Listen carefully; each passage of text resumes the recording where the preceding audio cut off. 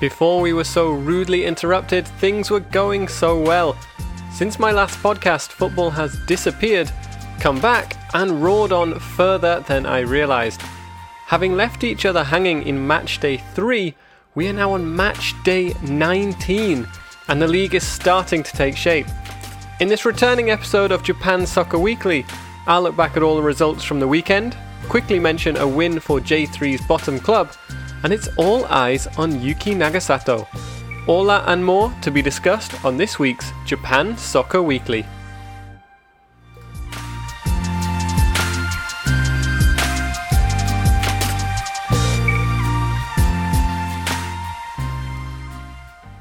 Okay, now that Corona thing is a thing of the past and everything is fine and well in the world, football is back and there are no issues to worry about. Yeah, not quite, but regardless of the current situation that's ongoing and ever-changing, football in Japan has been silently impressive, slowly increasing numbers now up to 50% of the stadiums and trying to bring fans back to the games. I've been at 2 games this weekend over in Ehime Prefecture. The standard checks on the ticket gates now are actually becoming quite reassuring. Each game I've been to this month, so 4 different teams so far, I've had a small group of people at the entrances who will check your temperature, ensure you have your mask on, see that you scan your own ticket, wash your hands, and then kindly remind you about social distancing too. It's quickly becoming the norm. Indeed, even the seats in the stadiums I went to were all marked with tape to indicate where you could sit and to easily identify if anyone was sitting in the wrong place. Even more remarkably, or perhaps not so considering it's Japan after all, I didn't see a single instance of anyone ignoring these procedures. Even couples who went to the games together or families, the obvious exception being small children, everyone was sitting where they were and obeying the regulations in place. So there is hope for the J-League season after all, and no team will be more happy about that than Kawasaki Frontale. Free-scoring Kawasaki netted just a single goal this time, but that was all that was required in their victory away at struggling Shonan Bellmare. This takes Kawasaki to 7 consecutive victories and maintains their impressive lead at the top of the table, just above Cerezo Osaka. Speaking of Osaka, they still kept the fight going this weekend with a last gasp victory over Vedalta Sendai. So Sendai had actually been up 2-1 during the second half and would be kicking themselves for not at least taking a point from this match. However, there was nothing they could really do to stop Hiroshi Kiyotake's wonderful 91st minute solo heroics. Having started the second half strongly with a well-executed counter-attack in the 46th minute, they were pinned back by an equaliser from Nishimura on the 57th. Shortly after this, Sendai were again thankful to Nishimura as he put them ahead with a goal from the spot. What followed, however, was sustained pressure and pressing from Cerezo as they looked to rebound quickly. And eventually they got there in the 81st minute with Djondjic, where he appeared to have salvaged a point for them, rising above the crowd to head in from a corner. And at this point, I think perhaps both teams would have settled for a point each, but it wasn't to be.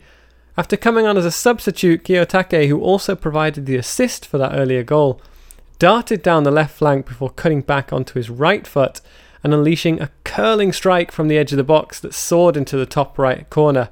It's a fantastic finish that you can actually see online on YouTube. All the highlights are free. And it was a finish that ensured that Osaka took all 3 points away with them and stayed within touching distance, if 11 points can be called touching distance, off the top spot. Following on from their disappointing 2-0 loss to FC Tokyo midweek, this strike could ultimately prove to be a big moment in Cerezo's season. Elsewhere then in the league, an upset in the game between third place FC Tokyo and bottom half Sagan Tosu saw FC Tokyo go 3-0 down at the Ekimae Real Estate Stadium. A much needed victory for Tosu with goals from Ishii, Morishita and Uchida ending their run of 3 defeats in a row. Now, with the next game so many times this season, Kashima have come through games victorious with a 1-goal margin, seemingly always just grinding out these battles and knowing how to win, knowing how to fight until the final whistle. This time, however, they unexpectedly suffered a 2-0 home loss to Oita Trinita, who put on an impressive away performance. This is probably a game that ruined several betting sheets. It also ruined any hopes Kashima had of a perfect 100% record through the month of September. Both strikers for Trinita on the score sheet here, and both scoring from very similar spots on the pitch also. A really good overall performance by them. Two big titans of the game then, and well-known teams, Gamba Osaka and Sanfrecce Hiroshima. They had a good day for the visitors to the city of Hiroshima here, too, as Gamba Osaka sealed an away victory with 2 quick-fire goals in the first half. Pulling a goal back in the 70th minute ensured Hiroshima made things a little uncomfortable for their visitors, but it wasn't enough to wrestle a point from the fixture. And Hiroshima now kind of find themselves firmly nestled in mid-table. One of those positions where you're not really fighting to reach the top and you're comfortably away from the bottom. Last year's champions, they had to come from behind before clutching their victory this week. They left it late as well, equalising in the 76th minute before an own goal in the 82nd, and finally sealing a victory with a third in the 92nd minute. There were a lot of late goals this week.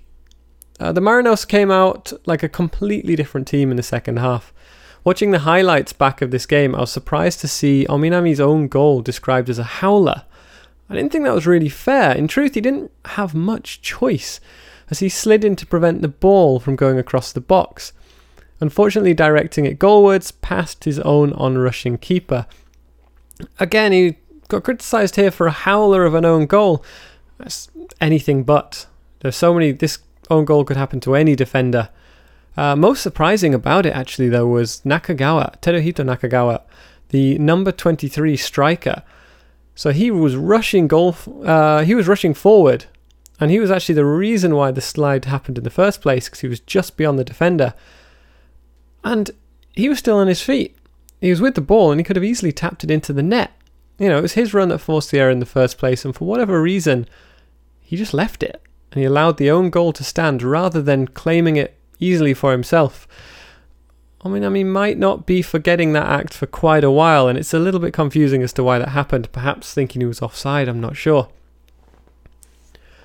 Not to be outdone, Yokohama's neighbours also collected 3 points for the weekend. Yokohama FC beating Urawa Reds 2-0. Yusuke Matsuo putting in a man-of-the-match performance and giving Yokohama FC something to be really excited about. He's a young player and definitely one to watch. It wasn't actually just his brace of goals, but rather the way he went about the pitch during the match that was something fans will be sure to admire. Continuing through the games then at a nice quick pace. Last 2 games of the weekend, a 3-1 victory for Nagoya Grampus here as they made easy work of Shimizu S-Pulse. Didn't take long to get off the mark, with Hiroyuki Abe curling in a beautiful strike in off the post after just 79 seconds. A real shock to the system there for S-Pulse. It actually could have been a high scoring game if it wasn't for some goalkeeping heroics and a bit of help from the woodwork occasionally too. Naoki Maeda eventually did increase the lead just before half time. He looked miles offside at first. I was waiting for the flag to go up, but replay showed he timed his run to perfection before rounding the keeper, and with an open net in front of him, absolutely blasted it from all of about 1 yard out. I talk about making sure it goes over the line. I remember doing that in school a lot. If you just got nobody in front of you, you've rounded the keeper. It's one of those, you either blast it, or to annoy everyone, you get on the floor and try to head it across the line. Thankfully, he didn't do that. And finally, Captain Maruyama finished off a great day for Nagoya with a beautiful header. Falling away from the shot, he managed to somehow get as much power on it as he did, and it rocketed through the bodies and into the net. A really nice sound on this one you can hear without the noise of the crowd in the background.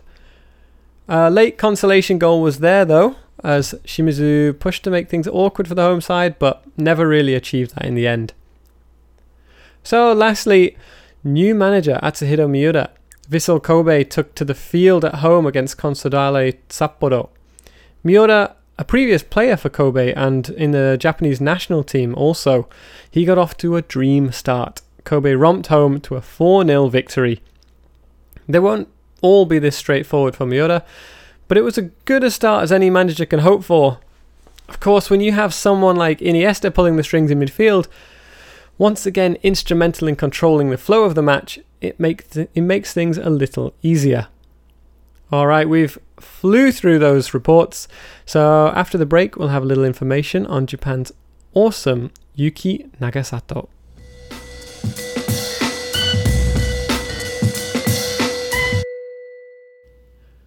So welcome back, and to part 2 of this rather rushed return to Japan Soccer Weekly. Apologies, this will take a more slow-paced and regular format eventually, but for now, life is still a bit chaotic with everything going on. One story that is perhaps a little late to report on now, but I really want to touch on because it really does deserve some attention nonetheless, comes courtesy of Yuki Nagasato. Now, Nagasato is an absolute tour de force in Japanese sport, having made over 130 appearances for the national team, and she's also been to 3 World Cup tournaments, including an appearance in the 2011 World Cup, in which Japan run out eventual winners against the USA in the final, I believe. Now, the reason why Nagasato is in the news lately is that she continues to break new ground here in Japan. Japan, for all of its wonder, still, to be honest, lags behind when it comes to their development of female sports.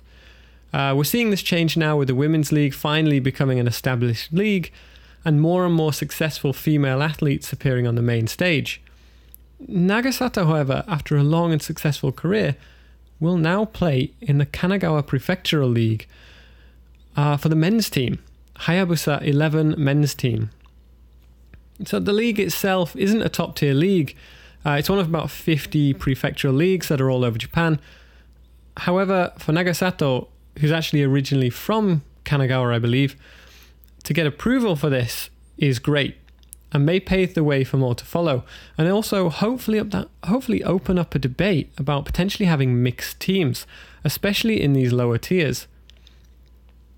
It'll be interesting to see how much game time she gets, and I hope we'll be able to see her succeed in this league. A few things to note about this is that the league this season is a slightly abbreviated version of itself, which should come as no surprise due to the corona pandemic. This does, however, allow Nagasato to train and play for the team on loan, coming from her current club, which is the Chicago Red Stars. That's due to the NWSL having their off-season at the moment. NWSL, yes. So, due to the current state of the league and issues surrounding Corona, we're actually seeing a lot of players in America leaving that women's league, either permanently or on loan, basically in an effort to find game time somewhere and keep fitness levels high. So it's expected that Nagasato will be joining the Kanagawa League for the foreseeable future, at least until the 2021 preseason back in America.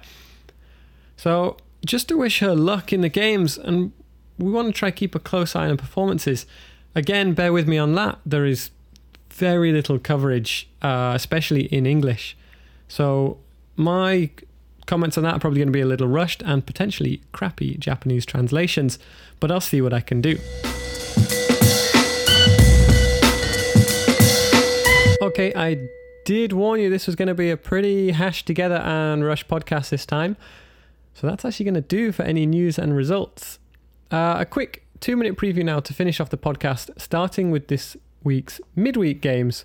So there's a full fixture list for the J2 League, with the game to watch being Tokushima Vortis against Nagasaki. This is for the race for promotion. It's very tight at the top. I believe first and second on the same points. And top place Tokushima will be desperate to ensure they take maximum points from their third placed rivals. As for J1, it will be Yokohama against Tosu, Vissel Kobe hosting Nagoya, a big game there, and Urawa Reds against FC Tokyo. Just before we wind this up though, and before I go, I want to congratulate my local team Kamatamare Sanuki, currently laying bottom of the J3 League and facing almost certain relegation.